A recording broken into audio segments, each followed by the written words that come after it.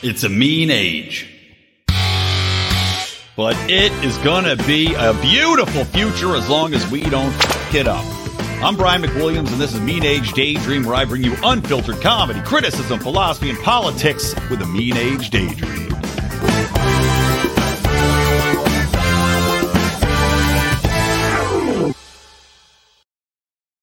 Hey, babies, what's happening? It is Brian McWilliams, and you are listening to Mean Age Daydream, and I've got a very special guest that's going to be joining me in just a second. I did want to remind you guys, you could access this interview early by joining the Lions of Liberty Patreon at lionsofliberty.com. I'm sorry, patreon.com/Lions of Liberty, where we're doing a discount. If you sign up now for a yearly subscription, 15% off, and you get access to all our good shows and everything else. So check that out, please.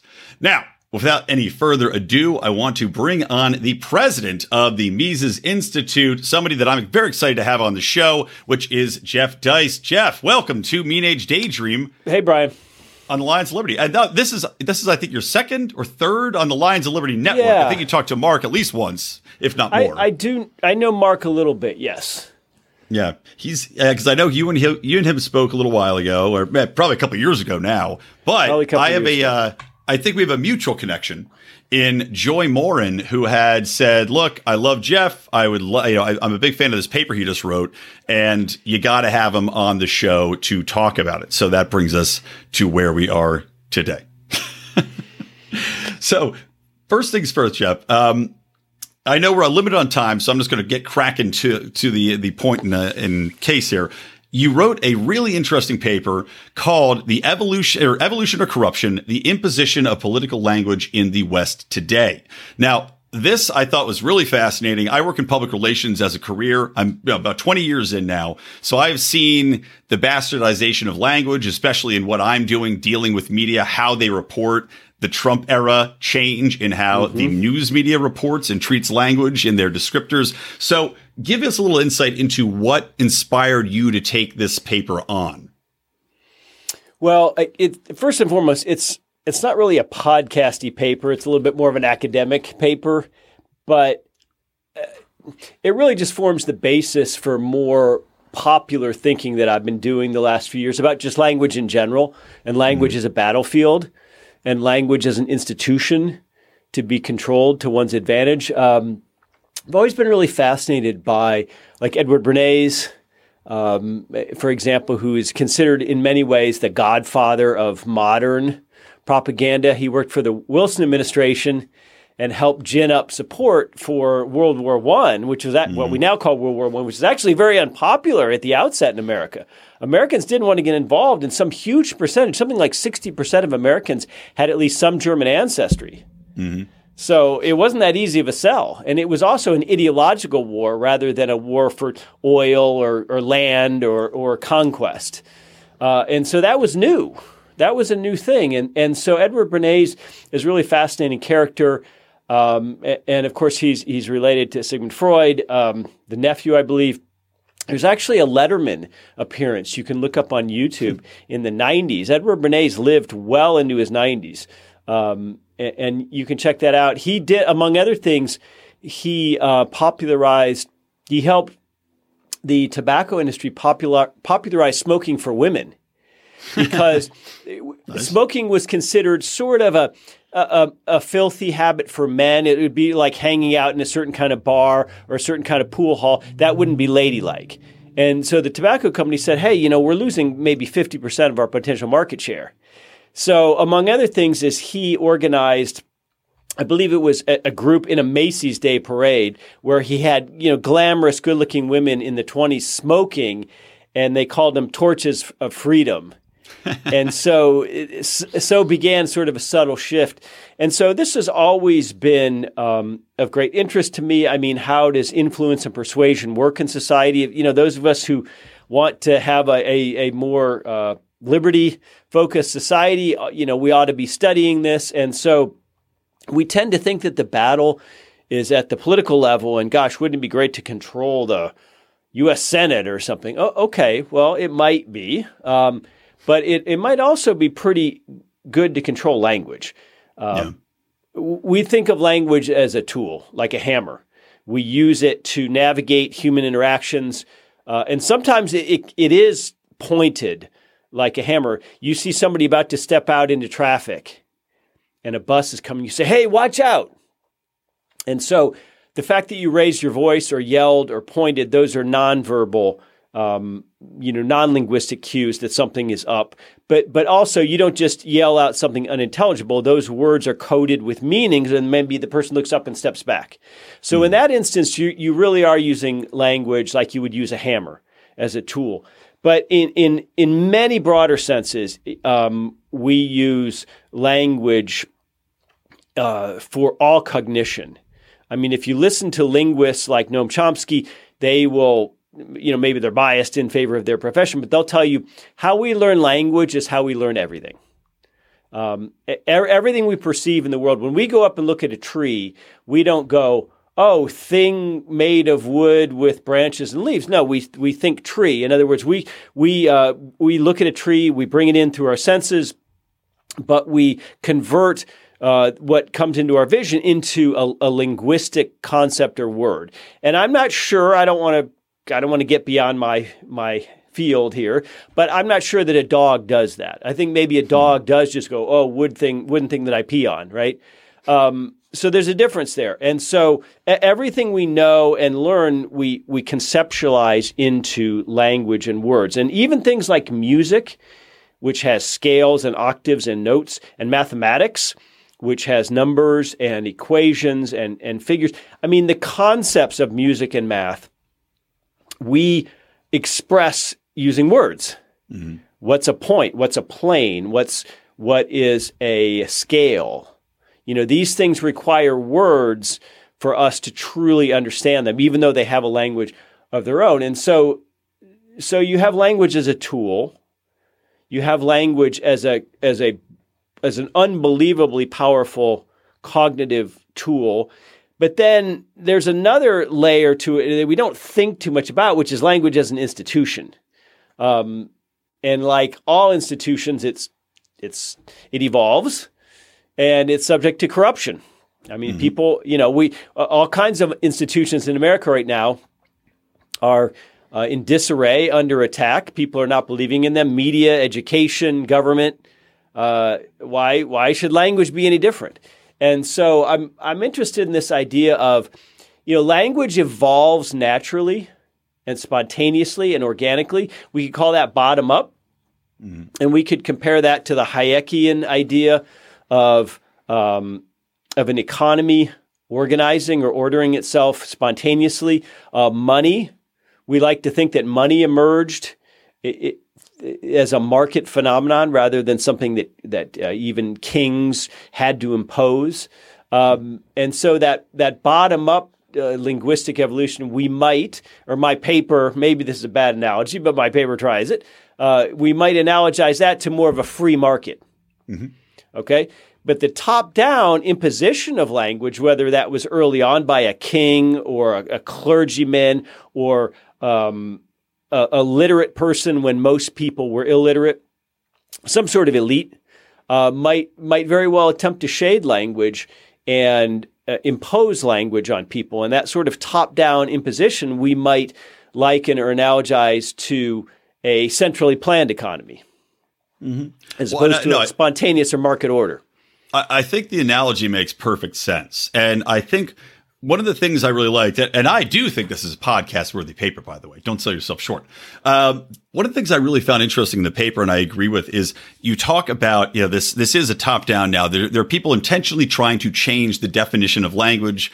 We look to the definition of racism you mentioned. You look to the definition of fascism, which you mentioned in Orwell's Meaningless Words. And also, I think of a very recent example of the Democrats saying that democracy was on the ballot when, of course, everybody's taking part in democracy. So clearly democracy is alive and well, or at least by their definition. But the question I wanted to ask in regards to this redefining of language is, do you think, and this can probably bleed into the talk about the trans movement and their use of words, do you think that we live in, as I referred to it, almost a post-factual reality, because fundamentally now, we don't speak the same language. We've redefined language to the point where it's hard to have an honest conversation and a logical conversation with people because they're not using the same definition of the words that you're using and not seeing reality through the same lens. Or at least not understanding it, I should say, through the same context. I think this is the subjectivism of a postmodern world. In other words, trying to reshape or reanimate reality based on our feelings or our thoughts or our words rather than what it is. Reality exists independent of our thoughts, wishes, desires, right? I mean, I hope we can all agree on that. That was a big Randian concept. The entire metaphysics of objectivism is that A is A cannot be non-A, and A is A even if we think it's B. So if we can't agree on that, it seems to me that we're in big, big trouble as a society. So when people say Brexit was anti-democratic, well, it turns out Brexit, I don't think Americans realize this, Brexit had like 72% turnout. All racists.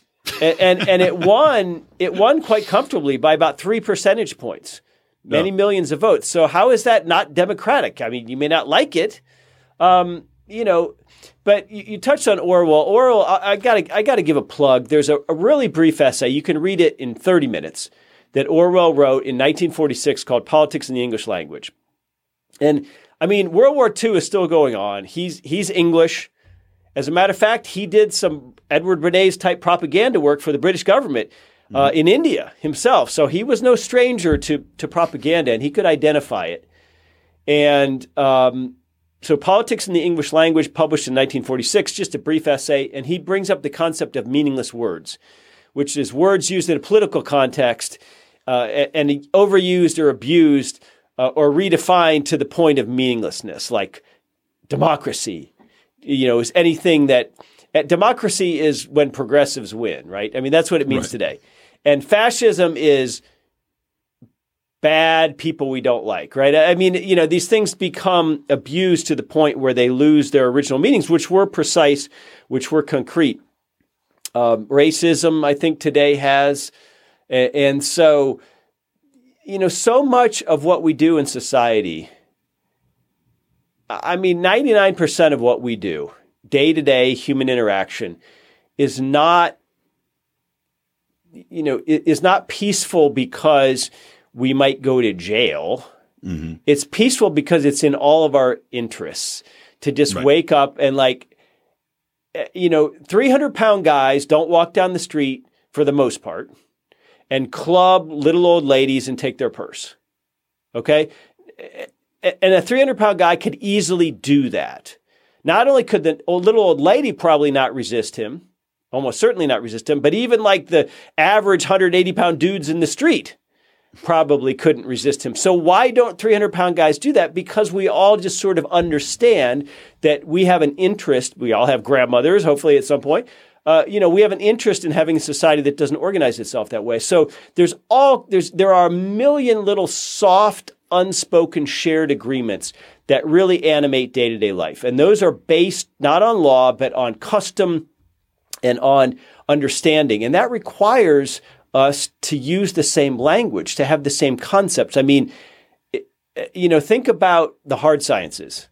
What is force? What is mass? How do you measure a cubic foot of water? How do you measure the weight a bridge must hold for certain trucks to drive over with their cargo? How do we define the aerodynamics and the physics of lift of an airplane wing so that the airplane flies and doesn't crash? I mean, these things are non-negotiable if you want the bridge to hold the trucks and the airplane to stay in the sky. So we need to have all kinds of precise understandings of words in the physical sciences. A foot is 12 inches. 3 feet is a yard. We have to be precise. But when we get into the social sciences, all of a sudden, if we can't even agree on generally the definition of racism or something like that, then we really are in a world where we're talking past each other. Right. And you're no longer using language in an attempt to communicate and actually create understanding between humans. You're using language as a weapon in your political project. And that is friggin' sick, for one. And it's happening all the time. And it ought to be called out. We ought to get that as people who care about the world. We shouldn't just let that go by unremarked. Yeah, I would concur completely. And it is something, as you said, it's sickening to see, especially, there's one section you talk about kind of the corporate CEOs and wokeism. And I was reading the paper and thinking, in a way, in many ways, you see honest efforts to improve people's lives replaced by this kind of woke happy talk. Has language replaced opportunity, honest opportunity of giving someone a job? Rather than give them a job, we're going to put a black space up and some happy language on our social media.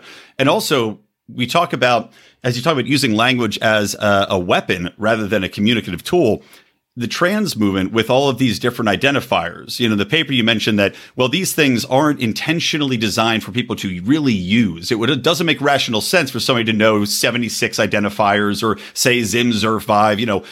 This is intentionally used as a bludgeon to, demonize people, to make people feel old and obsolete, to keep them in the ghosts of the past. So can you elaborate a little bit about that? Yeah, I think that the new trans lexicon is maybe the best example of what I'm trying to call imposed language. This stuff didn't just arise from common usage. You and I don't go around saying thee and thou. Right. And that's not because of an imposition necessarily by elites. I think that is in large part because of a natural evolution of language. Old English to Middle English to Modern English. You and I speak Modern English. And then on top of that, throw in sort of a vernacular slang, online culture, memes. Cultures, right. Yeah, like memes are actually organic. I think memes represent a bottom-up, organic, aspect of language, like NGMI, not going to make it. Right. Yeah. That wasn't imposed. Like someone came up with that, and other people thought it was cool or interesting, and there you go. But in trans and all these pronouns and all these types of sexuality, alromantic and gender fluid and da. I mean, first of all, as you mentioned, the point here is not to create understanding or to use these words in ways that actually help people, including trans people. The goal here is to demoralize and bewilder people, to browbeat people, because especially older people are never going to keep up with this. Yeah. And so if they don't, you can jump on them for misgendering or whatever it might be. And so the point here is to just have people give up. Like, oh, well, I can't, it's too much. It's too quick. It's coming at me too hard and heavy. I can't keep up with these new rules. So I'll just keep quiet. That's the safe thing to do. Socially, at my job, whatever it might be, I'll just keep quiet and go along. I mean, that's the goal. And so this language, it's designed to force us into a new way of thinking about and speaking about our most basic human biology, right? And so that's pretty evil. That's pretty dishonest. And I think on some level there are trans people who, worry that all this is not kosher and that there are people using them. Basically to promote this stuff.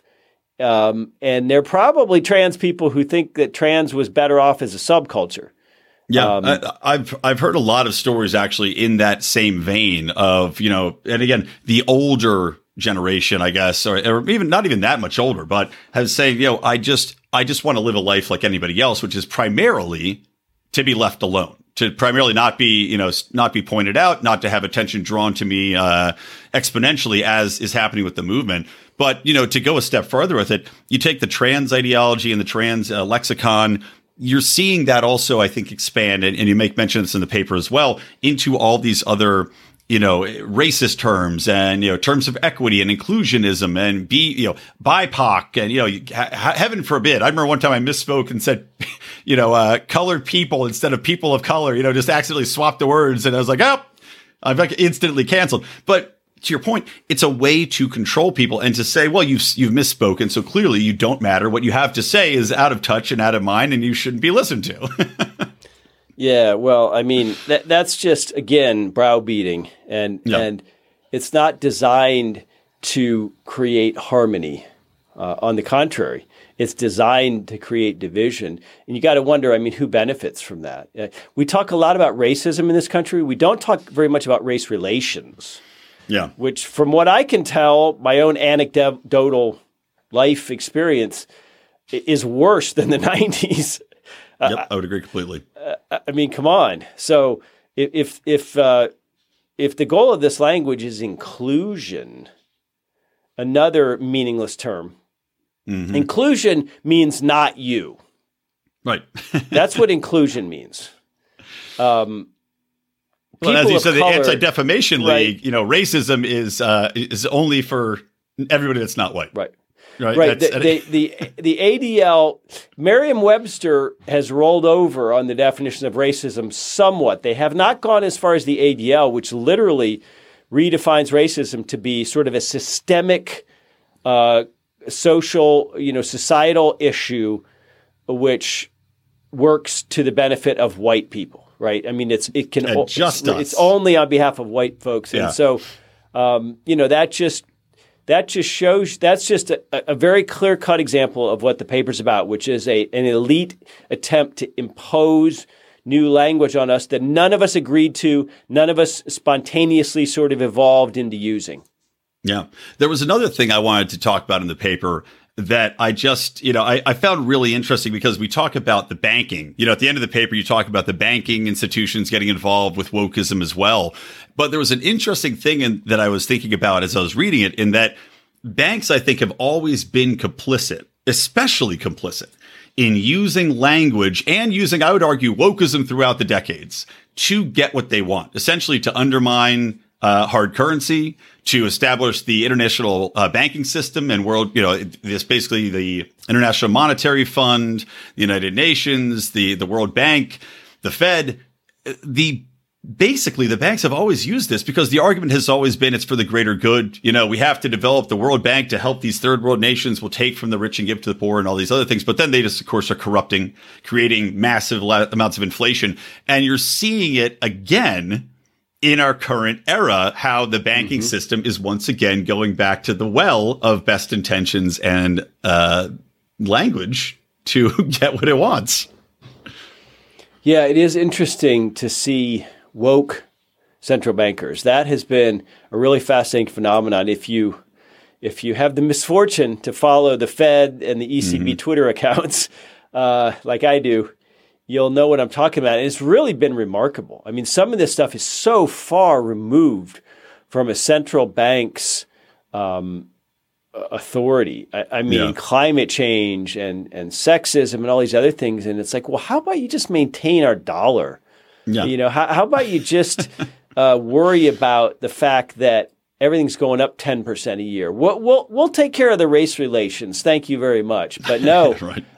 I mean, why would we expect otherwise? These are among the most elite institutions in the world. I mean, central banks are where, you really get the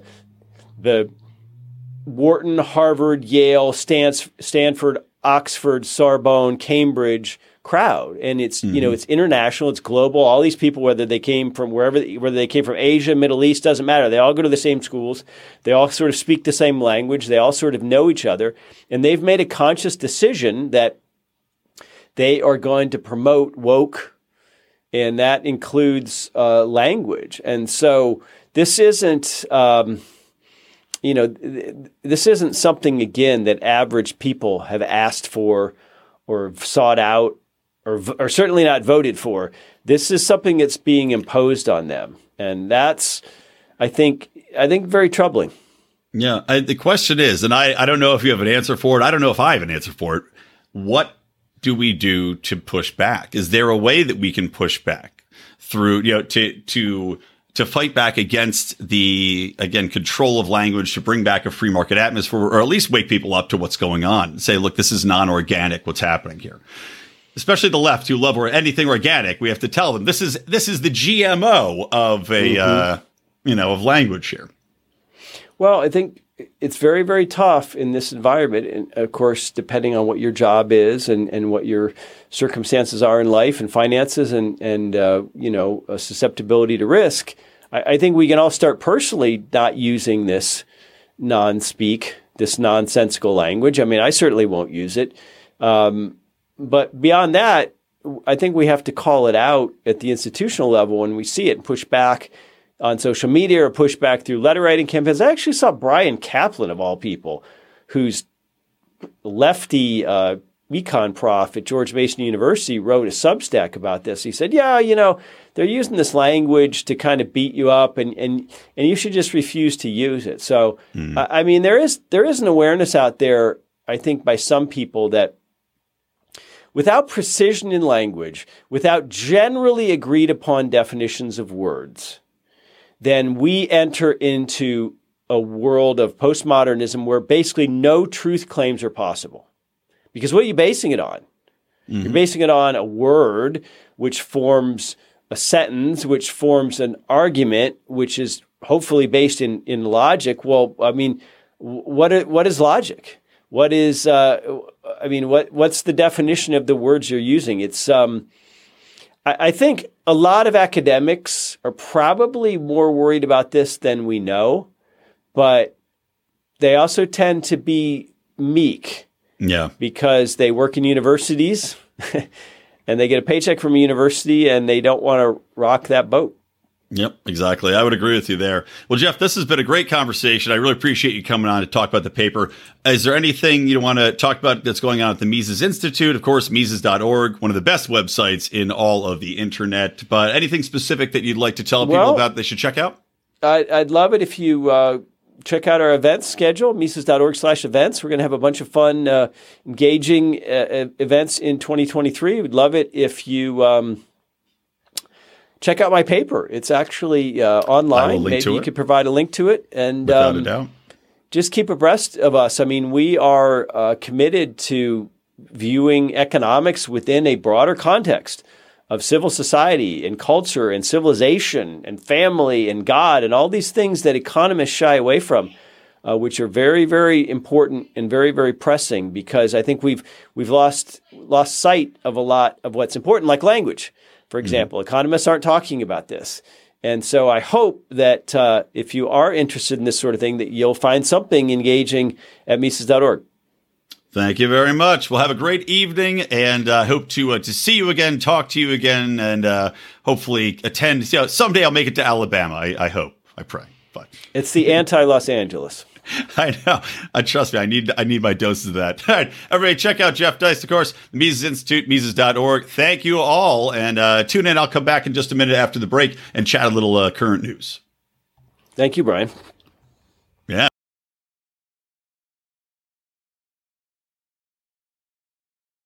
Tree of Liberty must be watered from time to time with the blood of tyrants.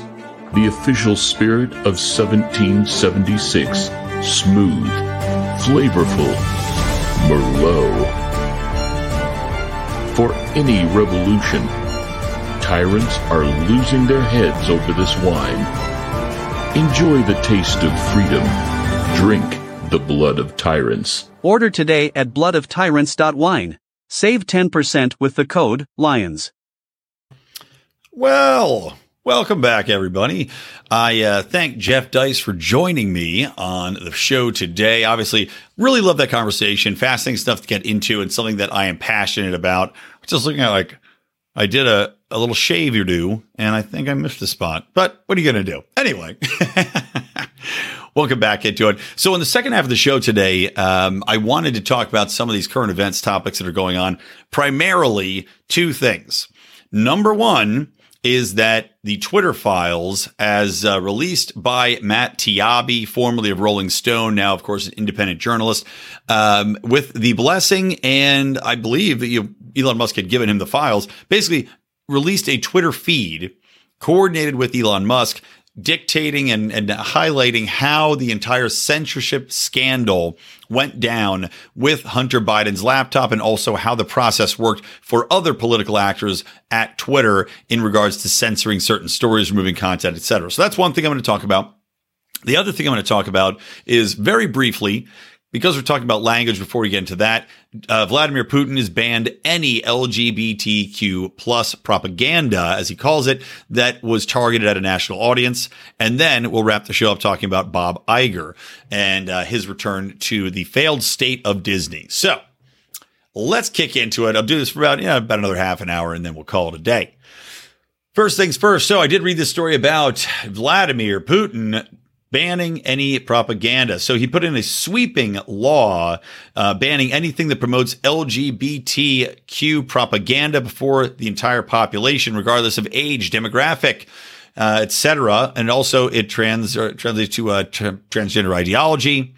Anything interpreted as advancing or displaying information that, quote, can make minors want to change their gender is banned according to the new law. And this includes promoting non-traditional sexual relations. Now, Vladimir Putin has, of course, always had a reputation as being very much anti-gay. I mean, the entire flap with Pussy Riot is based upon this, and Vladimir Putin is speaking out and cracking down on gay populations.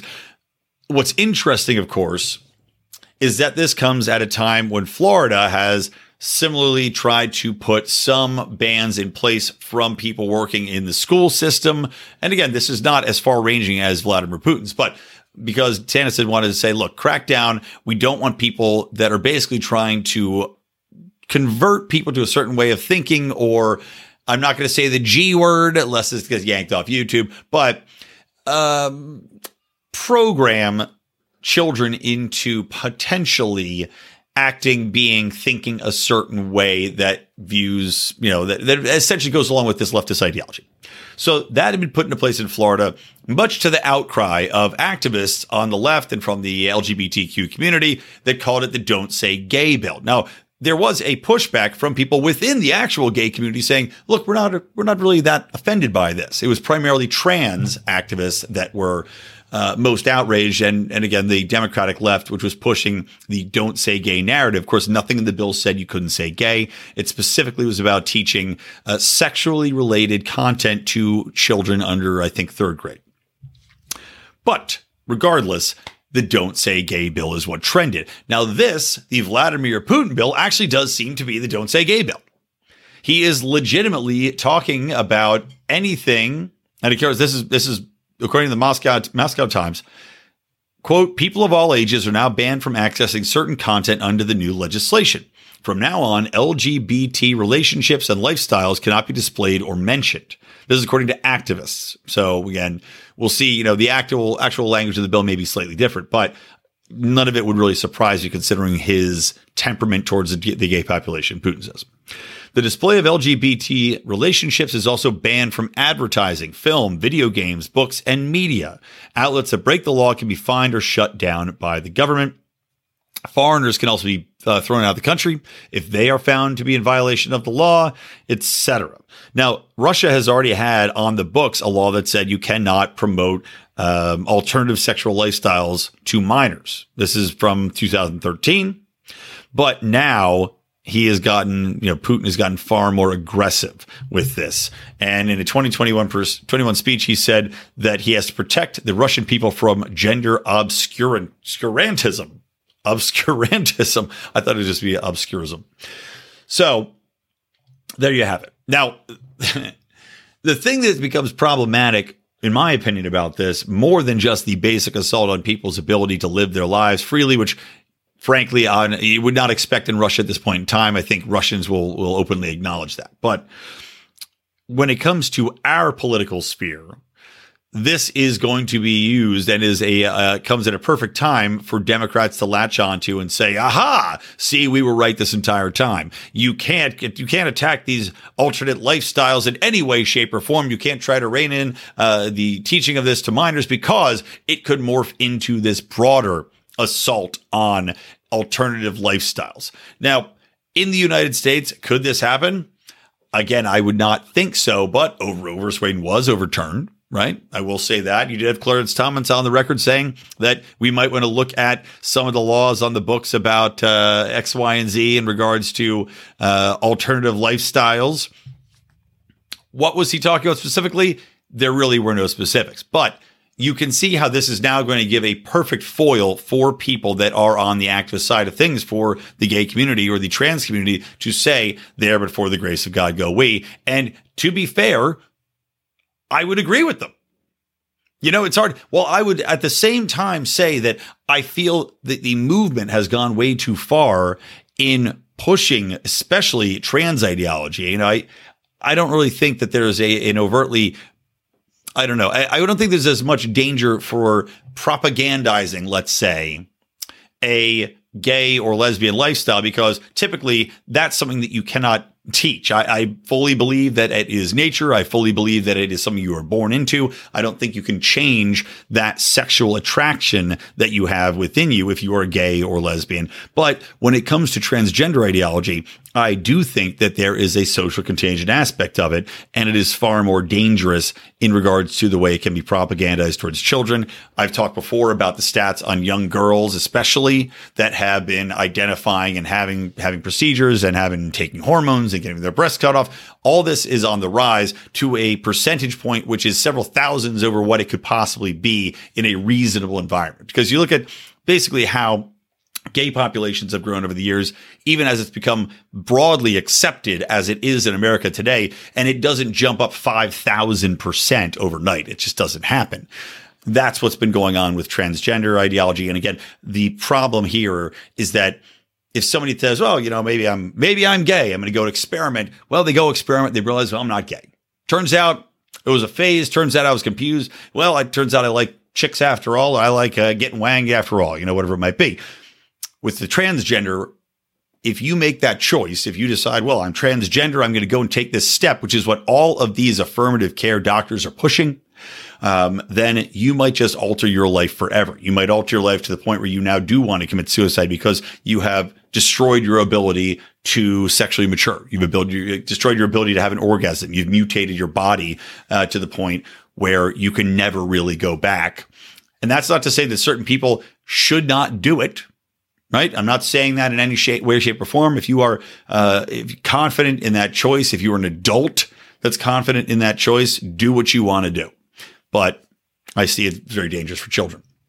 But to the point of these activists, you do see what's happened here, which I would never in a million years advocate for the banning of alternative lifestyle content, whether that includes transgender ideologism or not, in mainstream culture, in film, in television, in social media postings, and whatever it might be. I would never in a million years advocate for that or think that it's in the realm of what should be advocated for. It's an absolute assault on free speech. And as we can see, there is a push between the Russian oligarchy that is Vladimir Putin against Westernism in a huge way and for a far more conservative and traditional Russia. So you see this playing out and honestly is being mirrored in what China is doing in a fashion. I haven't seen China crack down as much on alternative lifestyles, but then again, we just might not be hearing about it. You know, we same way we aren't really hearing about what's going on with the Uyghurs, except from leaks. They may be doing the same thing and they may be putting the same people in the same camps. I just haven't read a ton about it, and maybe shame on me. So if anybody has more information, tweet it at me. I'll gladly look at it. But wanted to bring that story to your attention. This will be used as the pushback to any reasonable reining in of teaching to children, whether it's LGBTQ or T. It will be used as the counterpoint, and fairly. Okay. Let's get into the release of these Twitter files, as they're called. Now, I'm sure the majority of my audience has already read all the Twitters. And the way this was put out, I thought clever by Elon Musk. He basically had arranged for this with Matt Taibbi. He said, look, if you're going to talk about this story, I'll give it to you. I trust you to tell the story. You've been doing a good job as an independent journalist and calling this out. he gave him all the documents, hundreds of pages of documents, probably thousands of documents. And these are internal emails leaked directly from, not leaked, given to Tiabi from Elon Musk, of course, took over, had access to all the servers that showcased the timeline, how it was handled, and how this entire censorship of certain political stories, predominantly the Hunter Biden laptop, how they coordinated within Twitter, staffers inside, communications people, lawyers, and from what Tiabi says, really outside and around Jack Dorsey and some of the other people there. I can't remember the woman's name, but there was a woman involved who was pressing and saying, what is going on here? Why is this story being censored? And it certainly seems that a lot of the people that are operating within Twitter, it was kind of like the inmates running the asylum. And well, I'll just get into the story. So Tiabi puts out something like 36, 37 tweets. It was very awkward to read, if I'm being honest, because the way he put these files out, which of course were promoted by Elon Musk, they put them out on a Friday. And which usually is odd because a lot of times on Fridays, you put out stories that you want to be buried, but that's more mainstream media. That's more like what government does, knowing that half the media will ignore it because they're stooges anyway. This has given it the opportunity to basically build throughout the weekend and into the week. So Tiabi starts tweeting out his take on these files in this odd long thread, which of course is broken up by people responding to stuff. It was a difficult read and it came out slowly. But the crux of it was this. Within Twitter, there were people working on the content moderation front, which were predominantly left-wing. And this has been proven out because you can see Twitter's numbers as far as the staffers and the donations made by people working at Twitter. It was like 97.8% gave to Democrats, something like, $47,000 between all the staffers and the Republicans. And I remember this figure stands out in my mind because it cracked me up. It was like $451. A pretty funny number for how small it was. But it gives you an idea of just how prevalent leftist thinking was and probably still is to a certain extent at Twitter. So what would happen and what did happen is not only that you have some people within the government that, of course, like the FBI that have coordinated with people like Facebook, even though Donald Trump was in office, but we know that the FBI was without a doubt politicized against Donald Trump. We know that from the Steele dossier. We know that from the Peter Strzok conversations, the leaked emails, the leaked texts that came out from the head of the FBI on down. So we know that this was a poison relationship. So the FBI is in one way pressuring Twitter to censor this story, saying that, well, this is leaked information. But you also had, on the other side, people directly from the incoming Biden administration that are asking for content to be pulled down. Because let's not forget, at this point in time, Joe Biden's not even in the sphere. He is essentially outside, right? Donald Trump has been in the office. Joe Biden is running for president, but he doesn't have any official governmental role because at least, oh, that's wonderful. I love it when that happens, don't you? So I love it when I literally always remember to forward this phone, and I forgot one time. So, good times. Oh, my God. So annoying. Well, I'm not going to edit it. Anyway, so what happens is that the Biden administration, even though they're not really in a government position, is still making demands of people working at Twitter. And the staffers, because they're politically motivated, are more than happy to help work with them, to the point where you can see the literal emails that are shared from Tiabi talking about how they would say, okay, here's the tweets we want taken down. And they send them 4 tweets. And immediately all you get back handled from Twitter, right? Bingo, bango. Let's just take him down. It's a clear example of censorship. And if it's to be believed, this went around Jack Dorsey and went around a lot of the other higher ups at the organization. Now, they did say that this did work on both sides of the fence, right? It worked on, in one regard, they were Republicans that also had content removed. There were some contacts there, but it was heavily, per Tiabi, heavily in favor of Democrats. And the way in which this worked out in the political sphere was, as we saw, the New York Post getting deplatformed from Twitter for daring to talk about the Biden story. Anyone else that dared post about it, essentially having their accounts shut down. You had the spokesperson for the president at the time, McLeany, whatever her name was. her account being suspended. This is all a clear evolution of how technology is not only working with government, because we always known it has been, right? As soon as technology and social media achieves a certain level of acceptance in the population, as soon as it achieves an almost universal hold wherein there is so much data that is useful to the government, the government is going to try to get its sticky fingers in there. We've seen it with Facebook, right? Blatantly. We know that Facebook has worked with the FBI and continues to do so. We know that Twitter worked with the FBI. We know that they routinely would talk about different people that were being reported. And now we see that it's gone forward to the point where it's censorship. And again, you see this with COVID. You see this with the government teaming up with Facebook and Twitter and all these other platforms for the same thing. The question is, beyond the simple censorship that went on here, as I said, it goes beyond government influence because Biden wasn't even in office, to the point where it now is very clear that the entire political conversation was being molded and led by these Democratic staffers at Twitter. You think about the power they wield, from the moments, quote unquote, moments that you saw, which Elon Musk has now gotten rid of, right? Political moments, to the trending hashtags that you see, to how many people can actually see the tweets that you're tweeting out, right? The massive shadow bans that happen, without a doubt. Lions of Liberty and myself have had tweets shadow banned in the past. As you know, YouTube, of course, is not owned by Twitter, but owned by Google. YouTube routinely docks us, takes us down for anything that violates the agreed upon government leftist narrative of COVID. We see just how powerful the influence of these people was.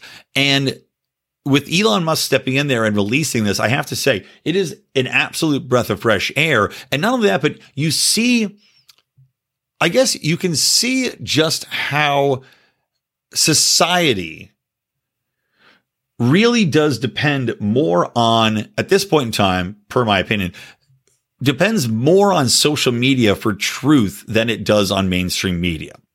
Because the mainstream media did have the opportunity, right? Despite the fact that the government said this is a leak, despite the fact that Twitter decided to take it down and Facebook decided to take it down, the media also essentially accepted that, well, if it's getting taken down, if the government says that it's leaked, well, it must be leaked. Just like the broader media also accepted that the Democrats were hacked, even though it seems almost impossible, looking at the stats and the technology of downloading a mass file like that over the quote unquote internet from Russia. It's just simply not possible. But the media doesn't challenge the narratives that are being pushed by the government. So it really does become apparent just how powerful social media is as a outlet of truth, as a foil to a real-time response of what's happening in the world today. And you look at what goes on not only on Twitter with censorship, but you question now with Google, right? And their interactions with the Chinese government, what's going on there. Like, I'm frankly shocked that we see some of the content that gets shared from China and the rallies and the riots in the response for COVID, that it hasn't been censored. And you do wonder, what aren't we seeing? And that's the question that always existed with Twitter under the prior organization, right, before Musk took it. And I guess to the point where it probably still exists, what aren't we seeing? Because Elon Musk is also doing content control to his own extent. And I'll talk about that in a minute, namely the pedophile stuff. But the mainstream media dropped the ball so hard on this when they could have easily investigated. They could have easily gone and done their own research to back up the New York Post, to say, okay, you got deplatformed. This is an atrocity. This is an assault. And it shows you how politically biased these people are, where they will allow a publication to be blackballed, to have its name thrown and dragged through the mud because it suits their own political beliefs. You saw it with the Steele dossier. Good job, New York Times. 2 Pulitzers on a story that was complete and total BS. Completely made up. 2 Pulitzers. But the media was willing to let this story go away, to let another major news outlet be blackballed from social medias, right? Because it suited their narrative. So again, it becomes very obvious that social media is where we do need to turn. And the question becomes, what are the checks and balances that are being put in there by the masters of these social media platforms? And frankly, Elon Musk looks like he may have been the savior, not only of media in general, because now it's the social media reflection of real-time reporting is going to force these news outlets into becoming more responsible. That's how the marketplace works, right? The reflected mirror image of what's going on through real live reporting from people on the ground, through Twitter interactions, through people posting their opinions and their comments, as juxtaposed with the mainstream media spin, what they will or will not cover and how they change, and to reflect either being more truthful because they have to, seeing this, or continuing to push the narrative. Well, I got to think that social media is going to force everything to be better.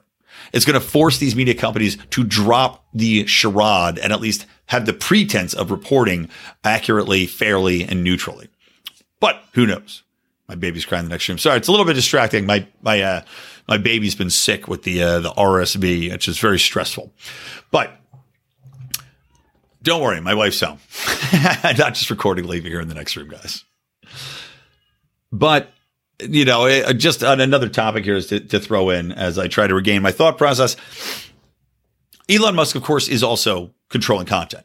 Now, the thing that's nice to see is that he is letting more people on, and the left's outrage, their absolute freak out outrage over allowing people that had been thought banned, right? Thought control by these leftist technocracies and pressure from, as we see very clearly, leftists within the government. And also there were leftist celebrities that had influence over the platform as well.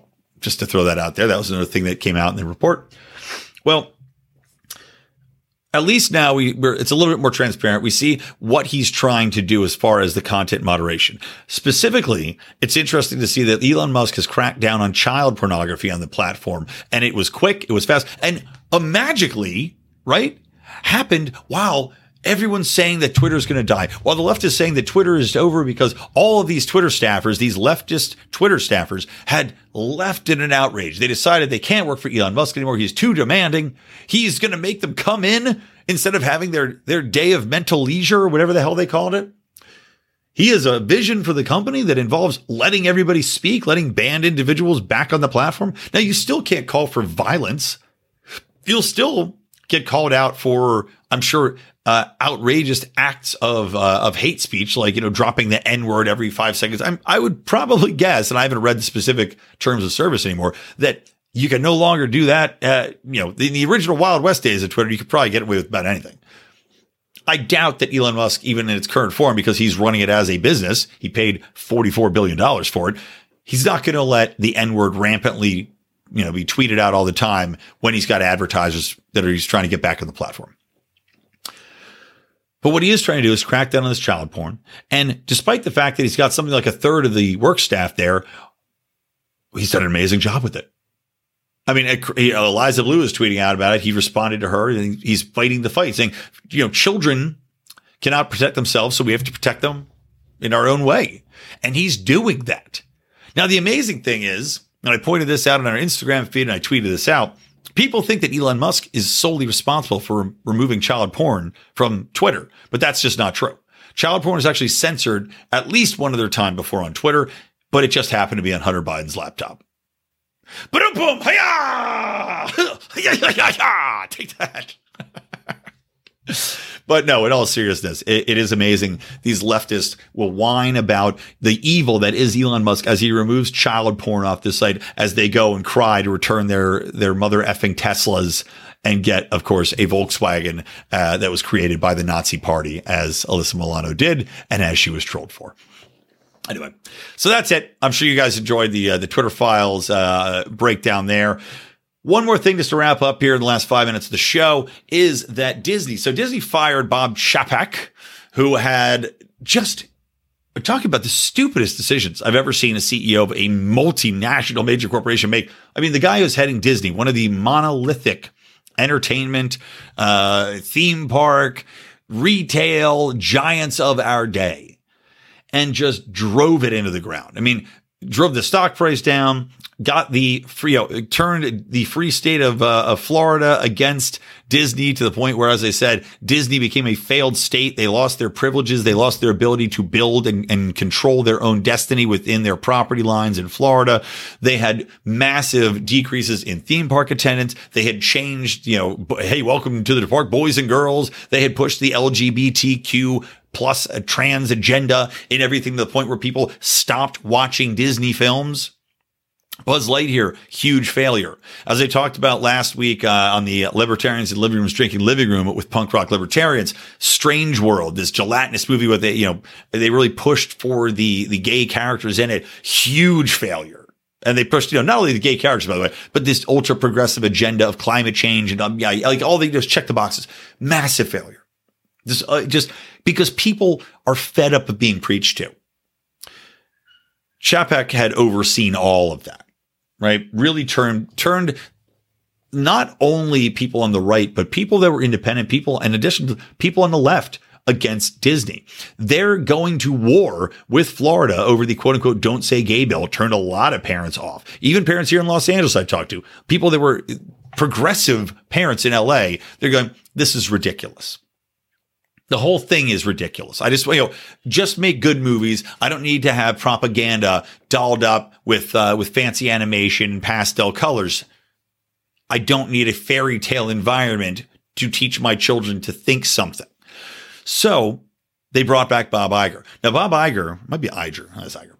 Bob Iger oversaw Disney when it had pretty expansive growth. I think he was in charge when they took over ESPN, then they merged with ABC, when they did all these different things to really grow the brand. I think he also was the architect of the Marvel takeover, because I think he was the one in charge, and I'm 99% sure I'm right, before Chapek had taken over, but really led the company towards growth, mass acceptance, and it really established them as just like this dominant megalith within the culture in the industry. So he came out after taking control again and basically said, look, I regret everything that Disney's done. I would not have done any of this. I would have never gone to war with Florida.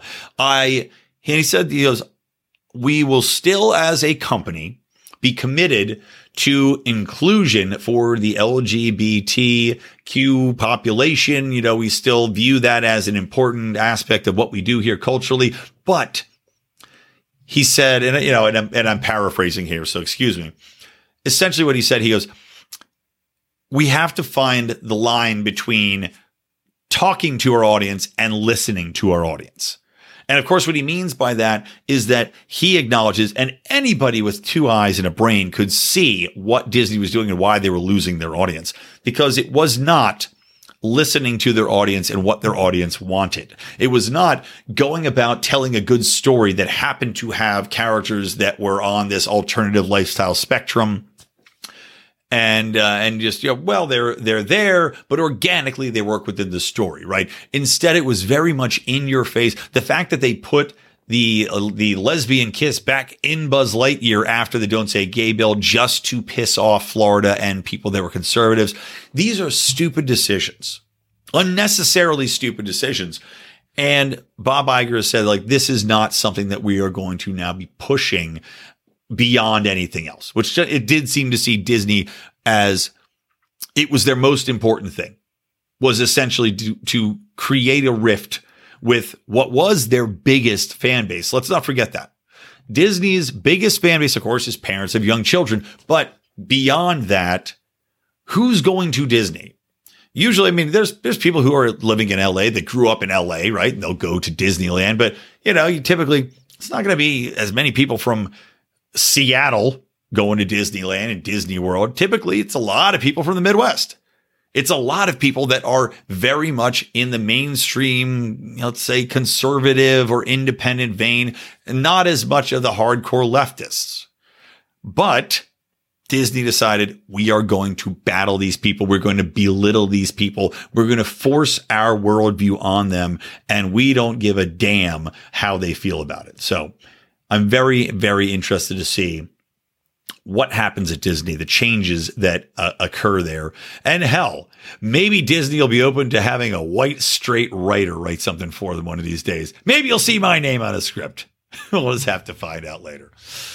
Anyway, guys, that's going to wrap up the show. I am thankful for you for listening. Thank you for Jeff Deist for coming on to the Mises Institute. Of course, check the show notes for the episode here. You can find his full paper and as well as links to all the sponsors that we have had on today. So make sure to check them out. Of course, we've got Crowd Health, awesome. Voluntarism in healthcare, doctors getting paid directly. We've got Blood of Tyrants wine and Don't forget, guys, listen to The Boring Podcast. It's my pure comedy podcast. I do it with Rico. We've got a couple other people coming on. Actually, Mark Claire is going to be on this week. If you miss Mark and the Lions of Liberty, well, good news. You can see him talking with me and Rico, just chatting comedy. We'll probably get into some Kanye. We'll probably get into some Nick Fuentes, who is a 22-year-old virgin who tells people not to watch porn, but hasn't really worked to get them laid. Anyway, The Boring Podcast, guys, BOHRING, anywhere podcasts are heard. We also do live streams, by the way, Wednesday night, tonight, we do live stream 6 p.m. Pacific, 9 p.m. Eastern time on YouTube, on Twitter, and I'll retweet that so you can find it.